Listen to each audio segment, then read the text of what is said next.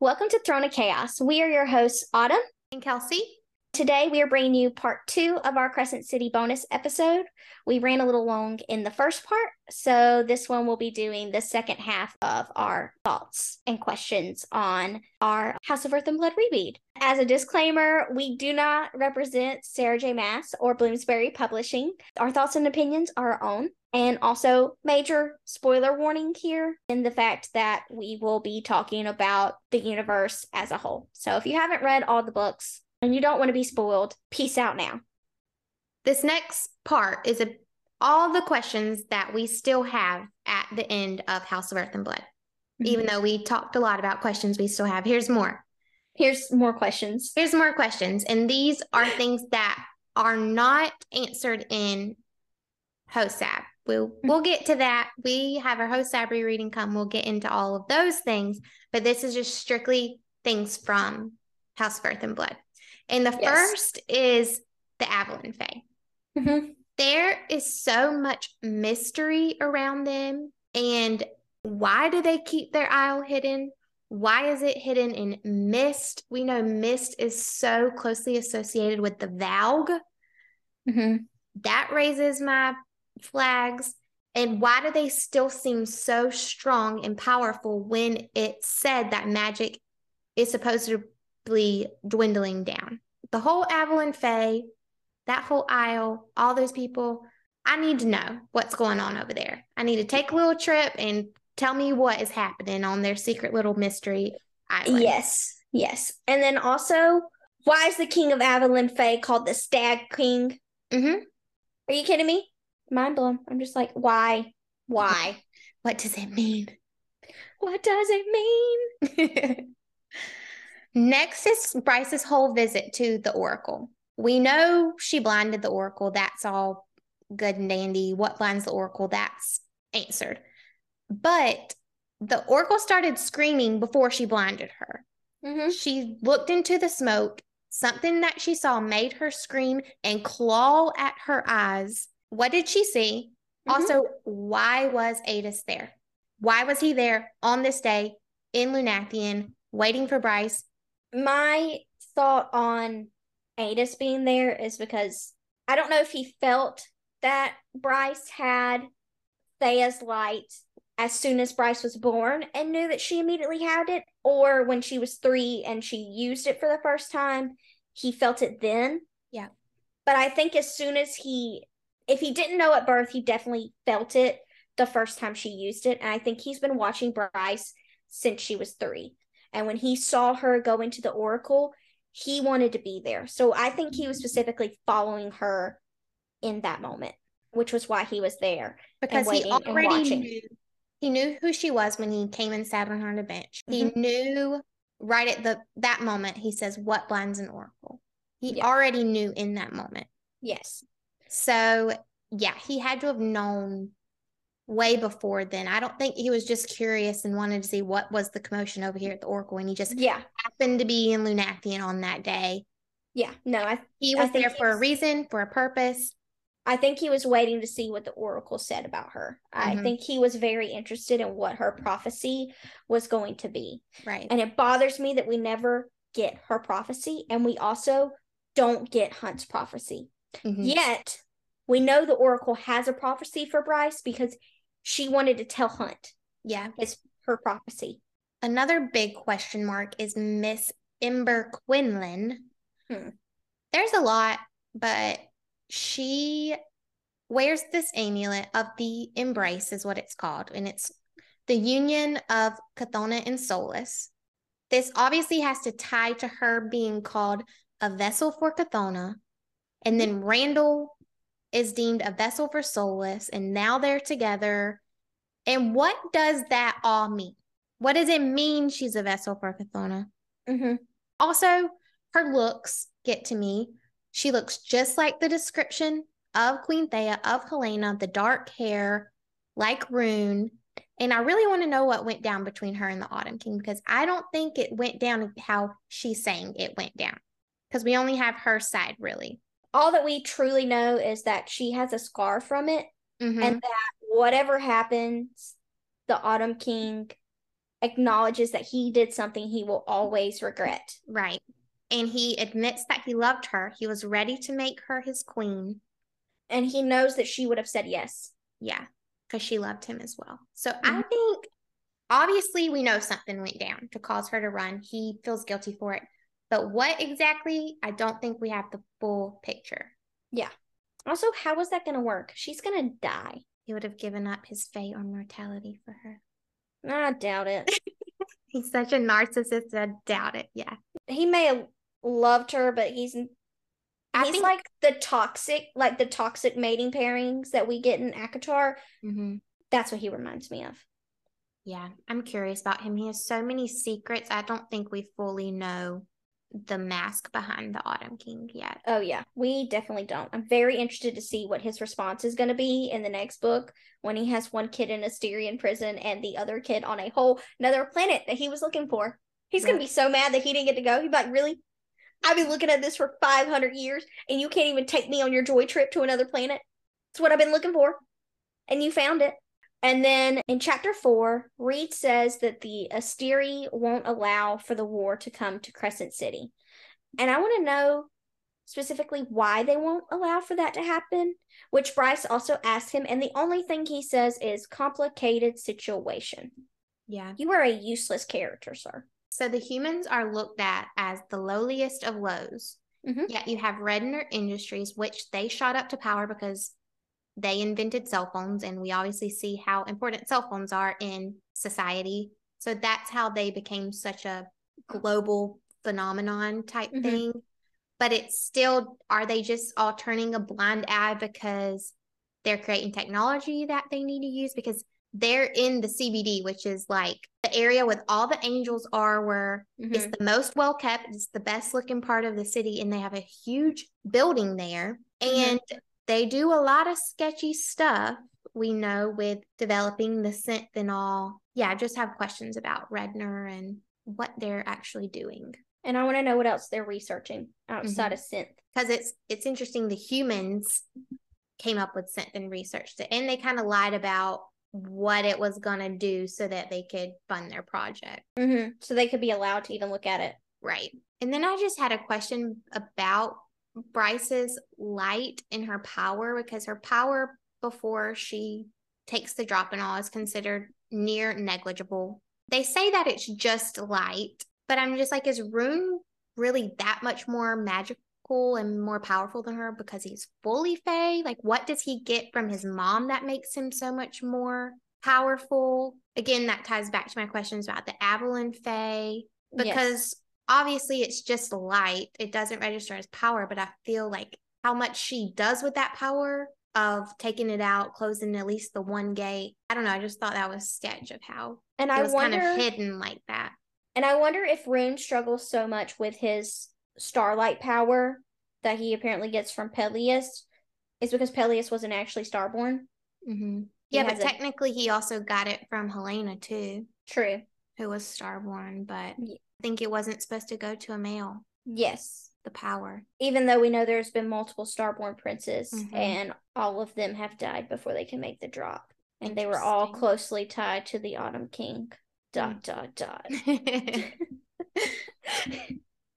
But in your asking of her powers, I think she says multiple times that like her starborn gift, her light isn't a power, it's a gift that she was given. So I guess it just didn't register on a power scale. All she says is it's a gift, it's not a power. Yeah. I don't know what she means, what makes the two so different that it didn't register, but I want to know what's going on now since she basically accessed pure magic by doing the drop with the gate.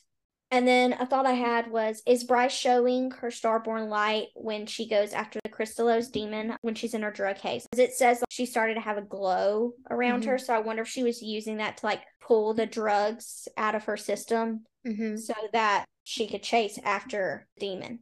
Right. Interesting thought. I want to know why Shahar was called the Day Star. Anything related to the star, I'm already like, what you mean? Like the Asteri are all stars. Why was Shahar called the Day Star? It mentions her, that's her nickname several times, but it never goes into detail why. Why is Hunt the only one with lightning? Mm-hmm. He says he looks everywhere for someone else who he looked in books and everything to find someone else who had lightning so they could help him figure out his powers. Right. So where'd the lightning come from?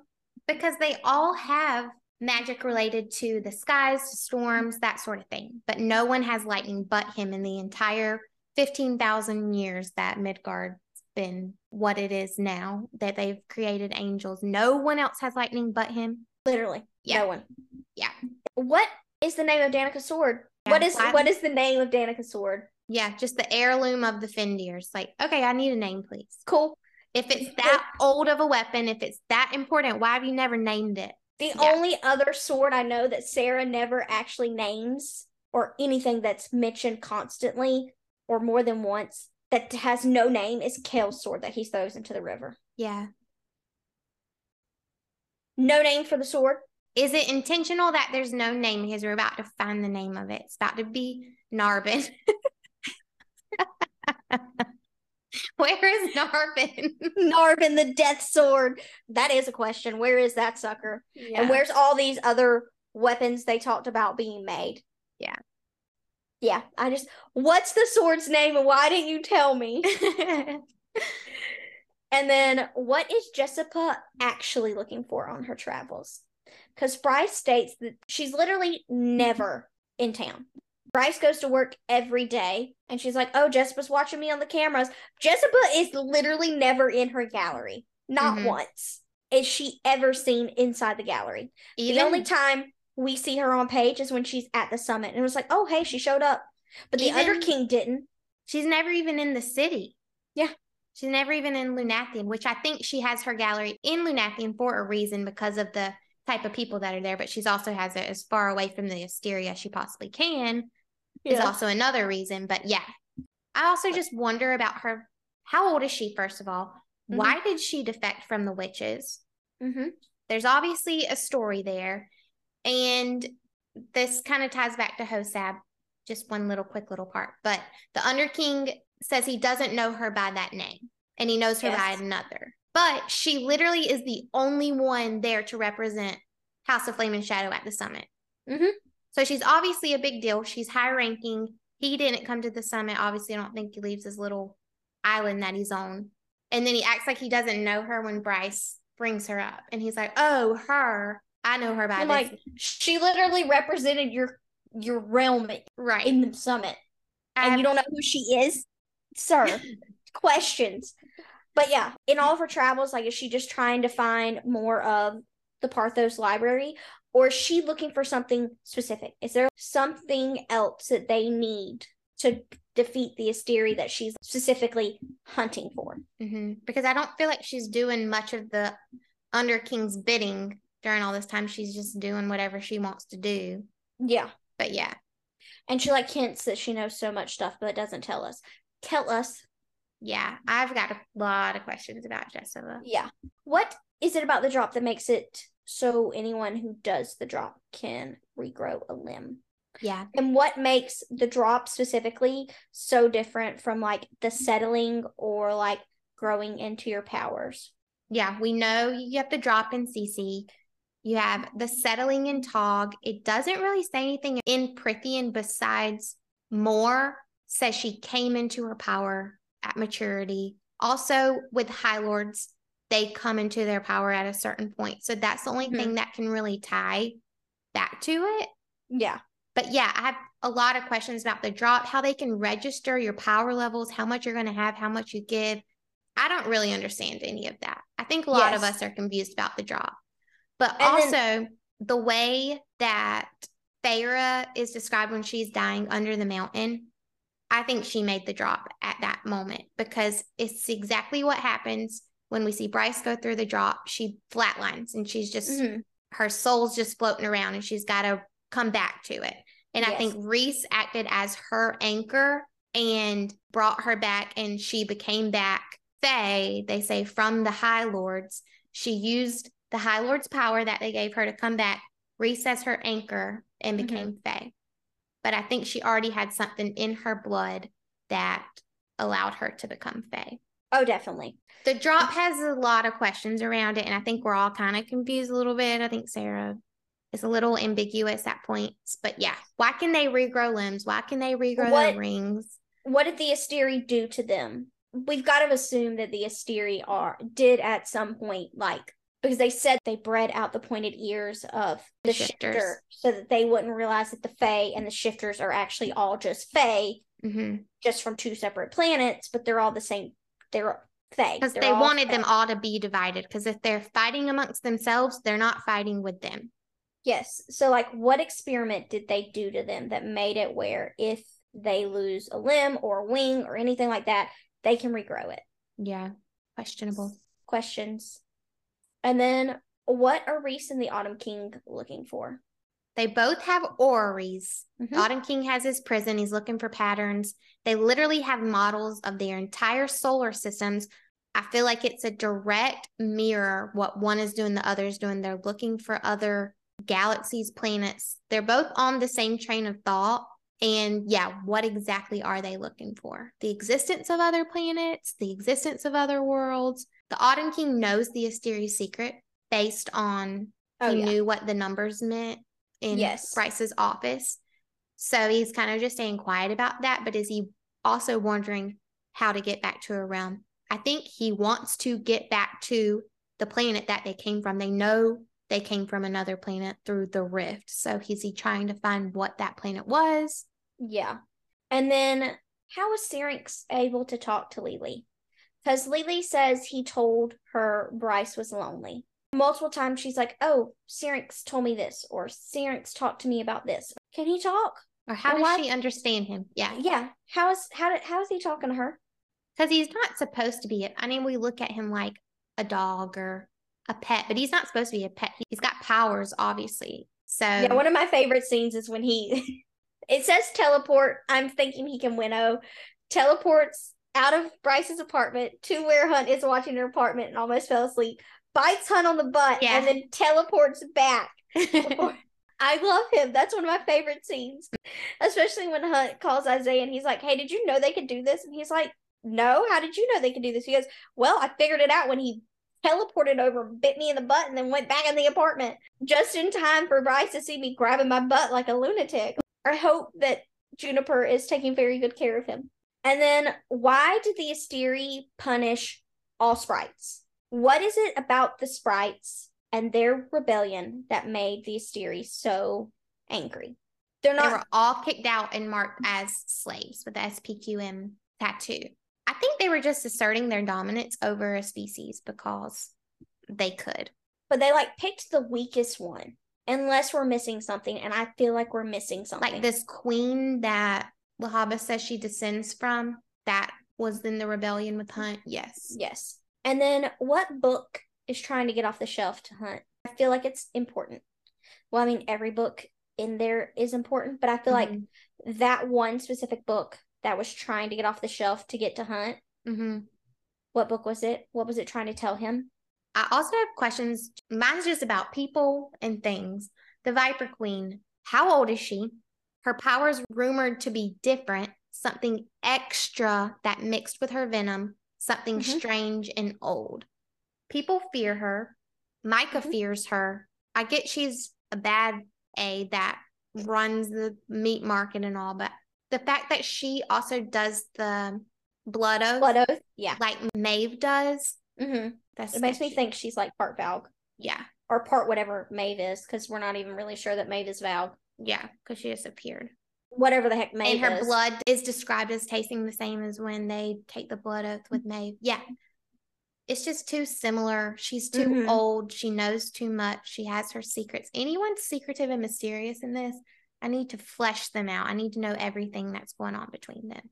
And then stemming off of that, Fury. Yeah, Fury. The Viper, everyone is scared of the Viper Queen, and the Viper Queen is scared of Fury. And Fury's like, what, 20-ish, maybe? Yeah. We don't really know how old she is, but she went to college with them, and they know she made the drop around sometime. So unless she just faked making the drop, I don't know if that's something you can do or not. I don't know how they know she made the drop, because she seems like too secretive, sketchy of a person to actually tell anybody that she did anything. Yeah. And we never see her truly use any powers. And she's an unknown species of Veneer. How do you just not know? Her and the Underking are both unknown species of Veneer. Yeah. And the Viper Queen's scared of her. There's too many questions. I think she's obviously works for the Asteri, just based on everything we know about her. She doesn't necessarily like it, but she has so much clearance in the world and gets out of stuff. She has to be working for the Asteri. Yeah. And then what is the connection between Fury and Jessica? Because Bryce says that Fury basically shoved her resume down Jessica's throat until she got hired by Jessica. So, like, why did Fury want Bryce to work for Jessica so bad? What is there? What's the connection? Yes. And then who created the Godslayer rifle and what makes it so different from a normal gun? Questions about this super special gun that all of Bryce's sharpshooting, and every time she went to the range, and just the whole scene of her putting that rifle together was so awesome. It was, yes, I love that part. It just when we go to our overall comments and thoughts, that's one of my favorite scenes, is that scene, because as a girl from the South, I love an Annie Oakley moment from another character, and I love that we get one from Bryce. Yeah. Another thought, I just want to know how Rune's prophecy is going to play out. It bothers me. They're very ambiguous. You think you know what the prophecy means. It's all based around fate, and I feel like you can kind of change fate to a certain extent based on the decisions that you make. And is it tied to Bryce? Is it tied to himself? What does it actually mean? He thinks it means one thing. Like, he is so focused on the fact that it means that he's going to die or that Bryce has to die. And part of me kind of thinks if they overthrow this theory and they no longer have, like, a Fae king, then it just means that, like it's a true democracy. Like, he's the last of the nobility. Right. I guess we're more optimistic than he is. We know Sarah has stated multiple times that she likes happy endings. Like, she can't write a book that doesn't have a happy ending. So I'm assuming in my world of happy endings, that means that they don't die. Yeah, I'm going to choose to believe that anyway. I mean, she likes to... She already killed enough people in this series. Yeah, in the first 5 chapters of the book, she killed half the characters. I'm like, oh, okay. My first read, that was one moment that hit me. It was like chapter 4, and I remember sending you a Snapchat, and I was like, I love Connor so much. I love this. I can't wait to see what happens with them. Dead. Yeah. And like, as I was reading, literally as soon as I thought that, I was like, hey, I never read the back of this book. Let me read the back of it. And then it tells you that it's a murder mystery. And I'm like, and as soon as I read that and I flipped to chapter 5 where it happens, I was like, oh, they're all going to die. Yep. I let myself get attached too soon. They're all going to die. Another question was, why does the Autumn King specifically not want the angels to have the horn? He doesn't mention the shifters. He just wants the angels. Did he know what Micah was planning? So we didn't want him to have it exactly. But Micah played the Autumn King to have Rune start looking for it too. Yes. But we know he'd already been looking for it for 2 years up for this. Like, he'd been looking at it since it was stolen. Yeah. And I feel like he's been researching it for way longer than that. Yeah. So what Hunt says that through love, all is possible was a saying that belonged to some ancient god. And I just want to know what god. Yeah, like what god made that saying. And is Bryce's tattoo written in word marks? And if it is, and then the Illyrian tattoos are also written in word marks, and then we know Aylin's tattoo is written in word marks, then we have all 3 series main female character having tattoos made out of word marks. At that point, the only main character that doesn't have a word mark tattoo is Hunt. And then in chapter 29, when Rune goes down into the library under the gallery, there's 2 books that he touches / acknowledges, and they are the Words of the Gods and the Great Romances of the Fae. And I want to know which gods were in this book and what romances, other than I think that's the one where he finds out about Thea. Why did these books get noticed specifically by Rune? Which, when he goes to touch the Words of the Gods, Lele goes, don't touch that. It might bite. And, like, his magic reacts to it. So I just want to know, like, why? With the Great Romances of the Fae, we know that the Asteri had Thea pretty much wiped from existence. So that's interesting that that's considered a forbidden book, the romances of the Fae. And I think something's in that about fur, maybe. I don't know. Just very interesting. It's got something in there to be It banned. has a meaning. Yes, yes. Overall, reading this thing, I'm just like, why do the Asteri allow technology, electricity, if it's all powered by first light? I just think they would be hoarding as much as possible to have as much power as possible. Yes. So why are they allowing pretty much everything uses first light to power it? So I just didn't understand that. And then Hunt marks Sabine, and I can't wait for her to die. Yeah, I can't wait. He marks her, and that's important. We know Nesta marked someone, and that was huge when she marked the King of Hybern. So, and she tried to mark Tamlin, but he stepped out of the way. Yeah. he made one smart move. Right. Back to the Oracle, when Hunt was in there and not related to his prophecy, but the Oracle telling him that you remind me of which was lost long ago. I had not realized it might ever appear again. What does that mean? And what is that referring to?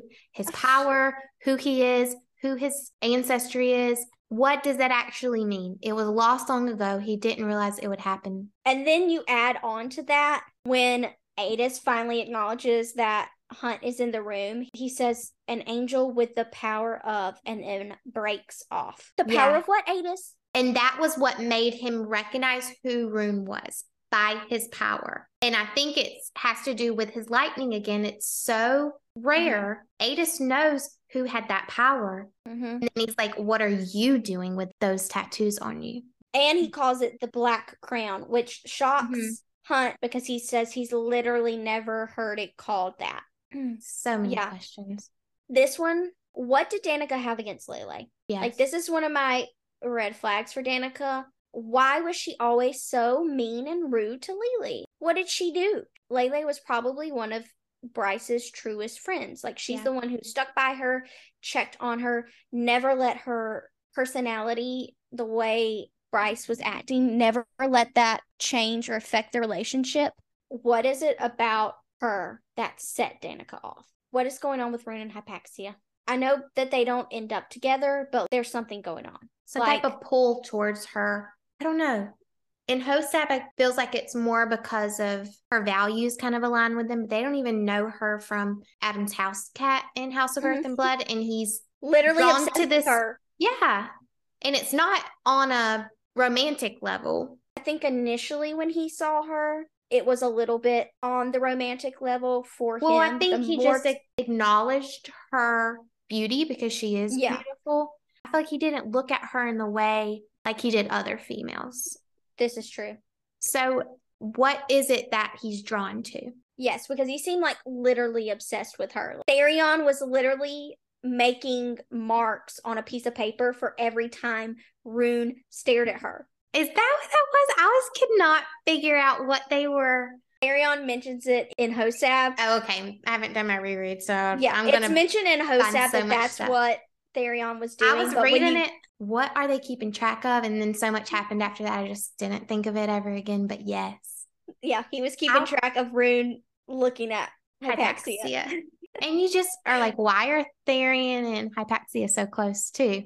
No one knew that she was the Witch Queen until this moment, yet now they've formed this alliance. I want to know what the whole time warp, slow down, world tilting thing is when archangels die. What about them dying literally makes time slow? It made his blood fall a different way than it was supposed to with Sandriel's death. What does that mean? They're just such powerful beings that the world went crazy when they died? I'm confused about that. I want to know what all of that means.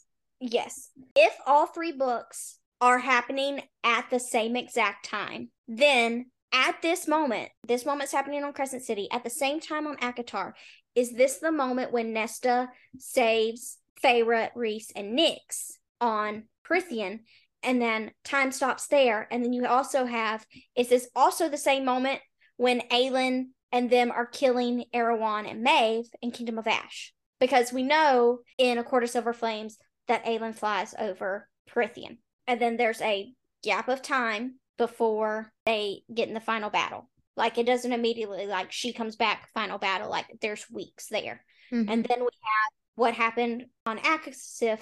They talk about Reese being freaked out by that moment. And then a couple weeks later is the blood right. And that's when the using of the Jade Trove happens. And time is stopped there. Are all three of these major moments happening at the same exact time? Because if time starts, stops, slows in one realm, is time its own realm? So it just stops everywhere? Does it only affect one realm? Because the way she describes it, especially in Akasif with the harp, is like it's its own thing. It's its own realm. It's its own dimension. And so that everything bows to the last string. Right. Just wondering if all those things, timeline-wise, are happening at the same exact moment, because that means something. And then 2 random thoughts that I had towards the end that, like, kind of happen everywhere is, what is with all the wolf references in regards to Bryce? She's literally considered a member of the Pack of Devils, even though she isn't a wolf. Savine refers to her as a wannabe wolf, and then the Prime calls her a true wolf. And then she uses Danica's heirloom sword, and it responds to her. I think I saw a TikTok about this. I'm not sure the creator, but it's their theory. Kind of ties back to this, is how Connor thinks that Bryce is his mate. So does Ethan, both exactly when they met her. Yes. Why do they feel pulled to her? Because I think Hunt is her true mate. Do they feel a pull to her in the same way they feel a pull to their alpha, to Danica? Is she considered an alpha? That's why they both feel the pull, but they're like, she's not a wolf, so it has to be a mate thing. Bryce didn't feel that same pull back to Ethan. No. And I think, I can't remember where she stood with Connor. We know she obviously loved him the same way Aylin loved Sam, and Rowan's her true mate. But yeah, was it a mate bond for her too? Did she just feel a pull to them too because she's one of the wolves per se? Yeah. I have questions about that too. And then the last one for me was, Hypaxia knows more than she says. She recognizes the bond between Hunt and Bryce in House of Earth and Blood. She's like, oh, the bond between you two are strong. Like, this is before they even kiss. This is when she's going to get the Chrysalis demon venom out of Bryce's leg. She calls Hunt Bryce's partner. And also, Hunt describes her eyes as having ancient power. Right. This next section is more focused towards the whole Sarah J. Maas universe. We've tried to split this up into sections where you just kind of get off and things kind of spill over. But this is particularly about SJMU as a whole. Anything that crosses over that we've noticed. The first one is the Archesian amulet, which is the 3 interlocking symbols.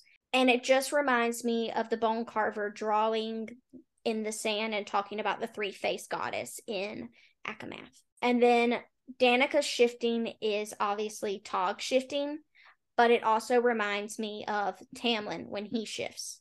Yes, there's that flash of light and they shift. Yes. And no one else that we see in Akatar shifts with a flash of light. And she keeps her clothes. Yes.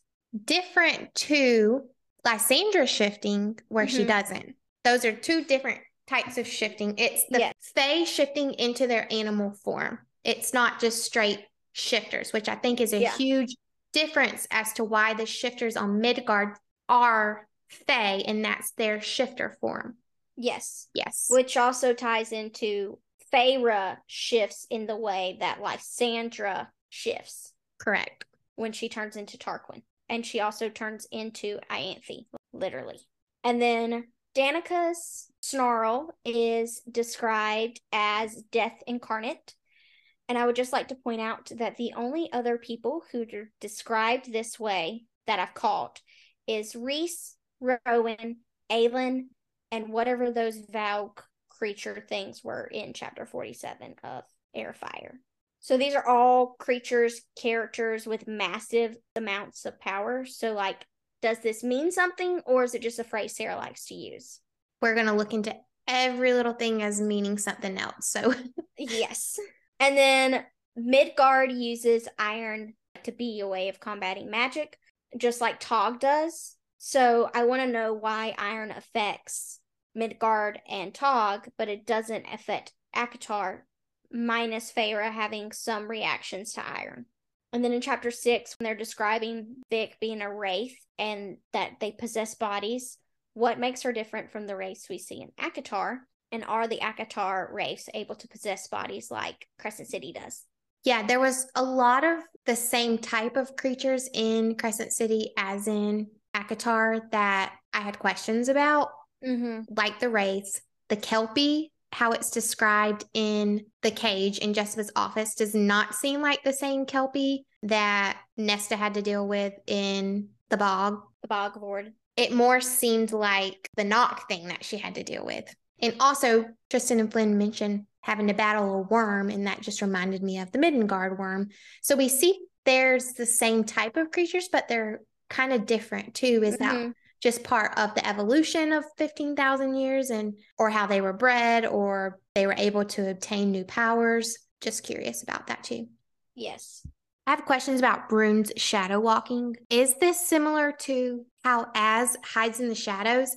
Because Rune it just looks like a shadow in the corner, and Az does the same thing of hiding in a shadow. Is that correlated together? And I know this is just a little bit of theory talk that it's speculated that Az feels a bond with Mor because we think Mor is the Starborn Queen and will rule the Dust Court. He's going to be her knight. That's why he again feels that bond there. He misassociates that with a mating bond, but it's really just him being tied to her because that's his queen.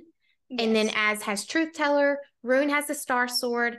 We think Rune's going to be Bryce's knight because she's also a Starborn Queen, descended directly from Thea, who was the last Starborn Queen. It also would explain his oracle's prophecy a little bit better with the royal line ending with him, because he's going to be Bryce's knight and she's going to be the rule. So the royal line now goes through her. Just a bit of a theory there, but I think that's how all of that's tied together. There's just so much.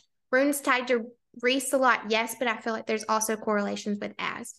Yes, because like at one point, Rune's shadows are described as twining around his arms like a snake. And then they're also at one point when he's at the clinic where Hypaxia is, there's like a lavender smell coming through the room, and he describes his shadows as slumbering inside him. So just find that interesting. Rhys's darkness shadow is like night surrounding him, whereas Rune's shadows makes me think more of Azrael's shadows. The way they are, it doesn't necessarily say Rune's shadows are sentient as it does Az, but just the way they're described, they're not always, which we know Rhys is powerful, but they're not always surrounding him. And when he gets angry, he can obviously make night bloom all around him. But like you said, it's more of night. It's not shadows following him, around him, that sort of thing. Yes.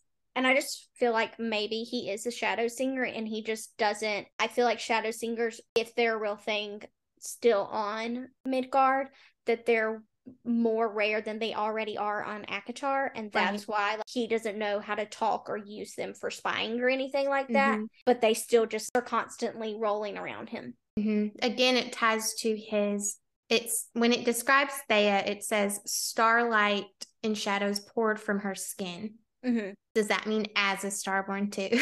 I think he is. Yeah. I think the Dust Court and Night Court are so closely related anyway. Yes. Obviously, there's going to be tie over between the two. And then there are only 4 people in all of the SJM books, which I checked. I got my phone and went into my Kindle app where I have every single SJM book and searched within the books for the word cultish. There are 4 people who are described as that. It is Bryce, Vasa, Gwen, and then Ravi, which he seems to be the outlier, which he's one of the sons of the Emperor in Tower of Dawn. But Bryce, Vasa, and Gwen are all redheads who are all described as cultish. Is there a meaning there? We don't know. No idea, but just wanted to point it out because it seems weird. And then Rune, when he is accessing his Starborn magic, sounds like Aelin when she's diving into her magic, but like also when she's reaching for her small piece of water magic, his Starborn magic seems the same and being that tiny little piece of him. And also when Bryce takes that piece out of her chest to close the gate, as well. And then amber eyes. Manon has amber eyes, which the Vowed Princes are terrified of because they say that's the color eyes of their king. Yep. And there's only 4 people so far in Crescent City who have been described as having amber eyes. And it is Bryce, the Autumn King, Declan, and Lydia. Can understand the Bryce and Autumn King thing. Can kind of get the Lydia thing. Declan seems like such an outlier there for the amber eyes. And I want to know more about Declan. During this read. Is it Flynn or him that has the real auburn hair too? Like, he looks just like Bryce and the Autumn King to me. I think he has darker skin and darker hair. And then, even though Bryce doesn't currently have fire powers, I say currently because we have no idea what her powers she truly possesses from using the gate, because that was pure magic. But she is constantly described with adjectives of fire. Her eyes glow. They could see the flames in her eyes. She's constantly described as fire in the way that SJM constantly described Aelin in reference to fire. And then, what do you know? She's a fire queen. Then why doesn't Bryce have literally any powers from her father? Ain't she got all of these powers from the gate, like you said? Can she use all of those different? When she's coming back up through the drop, she can fill herself with all of these forms of all the people who've given a drop over. Can she access that magic like Feyre can? I'm going to go with a Happy Hermit's thought on that Bryce needs a siphon. True. Declan, I looked it up. He does have dark red hair and amber eyes. So he looks exactly like the Autumn King as well, which a lot of the Valbaron Fae look like that. But I just think that's interesting that he looks more like Bryce than Rune does. Are we sure Rune's his son? No, anything can be up in the air at this point. I mean, I guess we do because he claims him even though he doesn't want to claim him. So I guess it's true, but it's very sketchy. And then in chapter 21, Rune says the 8-pointed star is the symbol of the star-born Fae. And the harp sits on top of an 8-pointed star in the prison. And the high priestesses in chapter 37 of Throne of Glass, the book, has an 8-pointed star tattooed on her forehead. Also, the fact that the harp sits on the 8-pointed star, and that's when she has the vision of the crossing of the Fae going over from the Dusk Court. And then, while we're on the topic of priestesses, the priestesses in Crescent City wear moons in different phases to represent their ranking, and they also take vows of celibacy. In Akatar, the priestesses wear their invoking stone on their foreheads, but they are free to have relationships and children. And then the elder priestesses in Crescent City wear a waning crescent moon, which in Tog is the symbol that represents the crone of the 3 faces of the witch's goddess, the maiden, the mother, and the crone, which is also considered the 3-faced goddess that we see in Akatar. How any of this ties together, other than that it ties together, couldn't tell you. Just pointing it out. A cute moment when Bryce and Hunt fly for the first time. It reminds me so much of Rhys and Feyre's first flight, of like both Bryce and Feyre were like, I'm not doing it. And they're like, oh, are you chicken? Like, it's not that bad. It'll make our trip quicker. We're just going to fly. And they're both like, no. And then they fly. And they're holding on for dear life and hide the whole entire time. Yes. So I just thought that was cute. In chapter 51, Adis is described as having a dark power. Other characters that are described as having dark power is Lorcan. Characters that are possessed by Valg in Tog. The Iron Teeth Witches, only when doing the yielding. Maeve, Amryn, Rhys, the King of Hybern, and Nesta. Just throwing that out there. So what does it mean? I know. That's basically the theme of this section. Here are all these things. What do they mean? No idea. The next one is that the Northern Rift got more active around the time that Bryce is born. And Bryce, Aelin, Feyre, Nesta, and Elaine are all around the same age. Because Nesta and Elaine are very close to Feyre in age. Right. They're all within less than 5 years apart. And I'm pretty sure Nesta and Elaine are actually closer to Bryce's age, and then Aelin and Feyre are closer together in age, if everything is happening at the same exact time. Right. And so what does it mean that all 3 main characters who are super powerful and have awoken ancient objects and beings and powers are all active at the same time? And then we have that on that same thread. So Bryce has Thea's light. Aelin has Mala's flame. So does Feyre or someone else in ACOTAR have another ancient being's power? And is it possibly Rhys, since he's like the most powerful High Lord of all time? Or is it Elaine and she has the power of the Ooh. mother? I also like she's next on my list. I don't know if it's Feyre, because I feel like if it was, we'd have known it. I'm almost done. I'm sorry. I was just going through the book and I was just adding all the things, and then I'm like, I added too many things. So my next one is, were there ever Pegasi on Crescent City? If so, what happened to them? The Fae came from the Dust Court. Did they bring them with them to Crescent City? Yes. Where was to Midgard? Where was the inspiration to make a child's toy look like a Pegasus? Right. This was a fun tidbit. The Underking and the Cauldron's voices are described the same, as being young and old, male and female. And Bryce and Feyre both have negative reactions to the sounds of their voice. Yeah, I'm confused about the Underking. What is he? Who is he really serve? Is he dead? Is he alive? Who knows? He kind of reminds me of a creepy Suriel. And the Suriel is already creepy. Great friend. Creepy looking, but yeah. And then in chapter 78, when Bryce is trying to get away from Micah, she touches 4 books. It's On the Divine Number, The Walking Dead, The Book of Breathings, and The Queen of Many Faces. Okay. Obviously, we know The Walking Dead is from Tog, and we know The Book of Breathings is from ACOTAR. So I want to know, what is On the Divine Number? And is it the divine number 7, or is it some other divine number? And then, who is the Queen with Many Faces? And then the last one in this section is when the gates are being opened and the demons are coming out. It reminds me of the portal that Selena opens in Crown of Midnight. And that's our questions. This whole book is full of questions. That's our ties that we found that before I spiraled too far. Yes. That's all of our ties to the SJMU. Most of our ties end up being questions anyway. It's all a question. Everything's a question. We got no answers, to be honest. We've got like almost 2,000 pages worth of stuff. That just led to more questions. And nary an answer. Right. So next is our overall thoughts, feelings, and comments. So this is anything just kind of generalized. And my first one is, Thor and Danica is giving Asmore. He was in love with her, and we obviously know in HOEAB that Danica has a mate. We'll touch on that one in the next episode because we don't have time for me to spiral. Bryce's friends absolutely suck. They all suck, besides Lele. Fury is awful. She reluctantly wants to be their friends from the beginning. She's just scared of getting too close. Like, I get her reservations, but she didn't talk to Bryce for 2 years after that. Yeah. And Bryce still tried so hard. I get everyone goes through their own crap, but still. Danica, obviously, lying at every single turn. It's like, when can she betray her more?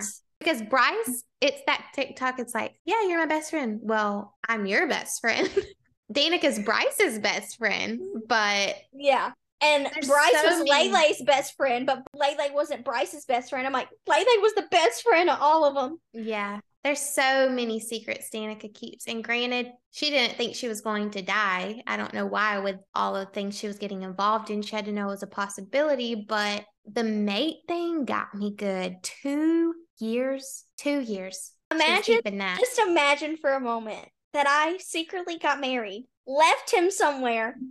He's off somewhere. Nobody knows I got married. You sneak off every so often. You live with me. But I live with you and Jake, and then I die tragically. And 2 years later, he shows up, says, "Oh, we were married. Here's the wedding license. Here's my tattoo we got of her handwriting on me." Because Jail. How is that have to be kept such a big? Okay, I get it about the horn. I get it about Bryce being Starborn. Like, you got to keep that a secret. Which Bryce shared that with her. Yeah. Bryce shared her deepest, darkest secret with her. I get who her father is. I get what she was doing, all of that. But it's like, your mate, how did that impede all the other stuff you had going on? She's your best friend. She isn't going to be like, oh, Danica's mate is Sandriel's Triari. Like, yeah. Okay. We got to leave. This could be a 5-hour episode of us ranting about Danica. Danica and Kale, we could rant for hours. So we're just going to stop there.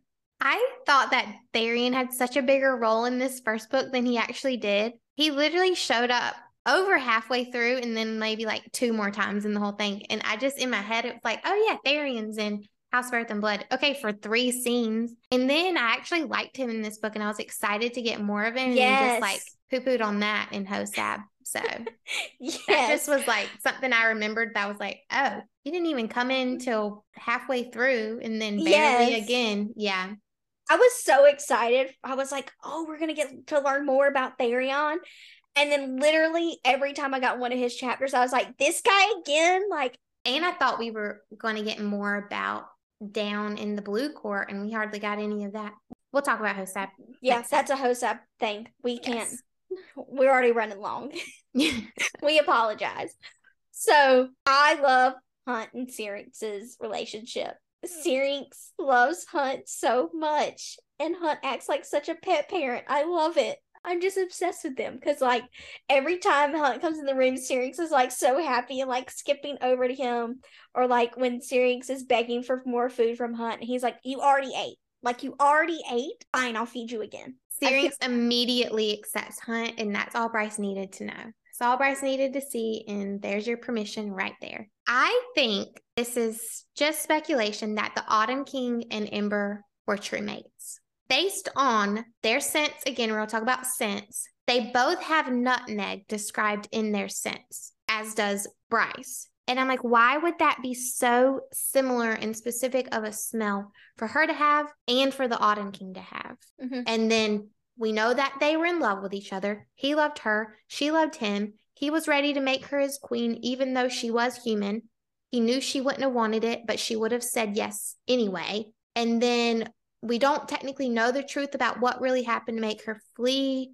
We know the Autumn King regrets it. He possibly still loves her, which I don't get how he just treated Bryce all these years. I don't know. It's just like, what is his reason? It's given Tamlin. Yeah, but I just want to know his reasons for doing things. Was he trying to protect her? Was he trying to keep her at a distance? Is he going to actually end up being a good guy? But I can't reconcile that with Rune's childhood, with the things he's done. I'm just have a big he's just a trash question mark. A trash. But yeah, but I just feel like there's something behind that. It's like, is that a mask? Are you really just an evil dude? Were you doing it for a reason? He very much reminds me of Baron. I see the mate thing because, like, how did y'all meet? How did you even decide to get together? That's just. But the way he differs from Baron is, I feel like Baron's just cruel to be cruel. He doesn't love anything. He won't admit he even loves anything. He doesn't love his sons. He doesn't love his wife. The fact that Autumn King loves power, that he loved a human, which is such a no-no in their hierarchical society. Yeah. I'm just like, it's just eating at my mind and I don't know what to think about it. Well, we may or may not ever find out. Yeah. Unless Sarah keeps writing till she's 90, then at that point, we will eventually maybe find out. Who knows? It might be a King of Ardalan situation where we find out on his deathbed. A thought is, I hope that Bryce gets to meet Helion's Pegasi, because I know that girl will absolutely lose her mind if she sees a Pegasus in real life. Like 1000% will be like begging to ride the Pegasus. And then a sad thought, I hope one day when it's all over, after she's seen a Pegasus, that she gets to tell Hunt that she saw and rode a Pegasus, and he can be happy for her. I am obsessed with the otters, and I want one. Love them. They're so cute. And the fact that the one in HOEAB that we see repetitively, his name is Fitzpatrick, is adorable. I love him. The Angels hierarchy reminds me of the Illyrians. The pure power bred, the nobility. Yeah. Not in the female way, obviously. Yeah, but and also in the way they act about their wings. Yes. I sobbed at these 2 parts. One was Lahaba's death, obviously. Mm-hmm. That got me so hard, which I did the first time, but it did again. And also Bryce calling to say her goodbyes, and they're like all watching it. Like, they can see her, but they can also hear her too. And she's just basically saying her final goodbyes. Oh, that got to me. Saying something to Rune. Poor Rune. And Rune was confused, but she was basically admitting that she knew all along, but she didn't want to take that from him. Yeah. I love Rune. Not for the way that not in the chapter 3 way, in the he's a great brother way. Yeah. Big brotherly. Throwing that out there. But yes, so I took myself to dinner, so I was reading in a restaurant when I got to Lele's death, and I literally had to like stop reading the book because I was going to start sobbing hysterically in public, and I could not do that. So I had to go home so I could cry at home and finish reading it. And the moments where Bryce is talking about her depression are so heart-wrenching and heartbreaking. Trigger warning, reading about Bryson the night that she almost jumped. Yes. Yeah, that was really, really hard to read. On a separate note, the scene when Hunt getting his wings cut off, that was hard to read too. Yes. Also, another mate sign was his wings had been chopped off. He faints. Bryce starts screaming his name, and he immediately wakes up. He even recalls, he's like, I must have fainted for a second because my wings are still sprouting blood. But Bryce's voice woke me up. Just throwing that out there. Crescent City, I still would rank the series as the third, but I definitely felt more connected to it on this reread, have a more connection to the characters. When I read it the first time, I was like, okay, I didn't really want to read HOEAB. I finally did, and then I was more connected. I begged you. Yeah. I begged you for months. I was more connected to HOEAB based on the fact that they were in Prithian, but now after this read, it definitely put me more on the CC train and like, okay, where are these characters going? I just felt more connected to them on a whole in this reread, which I appreciate. I would also agree, like if we're ranking the series overall, it's third to me, but Crescent City and like House of Earth and Blood and House of Sky and Breath, I do rank like my top 5 of 15. Yes. Yeah. So like the books are ranked higher than other books, but the series overall, and it might change once the series is complete. So this is me saying I love the series. It's just really, it's hard to top Tog as a whole, and it's hard to top Akamath as a book. The reason I didn't like it as much the first time is because it's urban fantasy, and I just couldn't correlate that in my mind of it being fantasy, but having all the electronics, cars, phones, computers, all of that too. I've never read urban fantasy before, so that was just kind of different for me, and I do prefer high fantasy more. But yes, I get it now. I get it more. I understand it more. I actually enjoyed the urban fantasy, but I've also read other urban fantasy books. Like I just kind of looked at it like a Vampire Diaries type-esque situation. Yeah. But instead of vampires, it's fae and angels and those kind of things. So I think when you look at it with that lens, it's easier to... I was going into it with a Tog and a ACOTAR lens. So then I was like, this is not like that at all. It's kind of like how the first time I read ACOTAR, I didn't enjoy it, and it's because I wasn't in the right mind space. So I think with this one specifically, you have to kind of put yourself in the right place to be. Suspend your expectations even. Yeah. Sarah's really good at making her, like if you read just one book of hers, you might not appreciate how good it is. She's better at making her works good when you look at them as like an overall composition, as opposed to like an individual book, because she doesn't write individual books. She writes series. She's not a standalone type author. Right.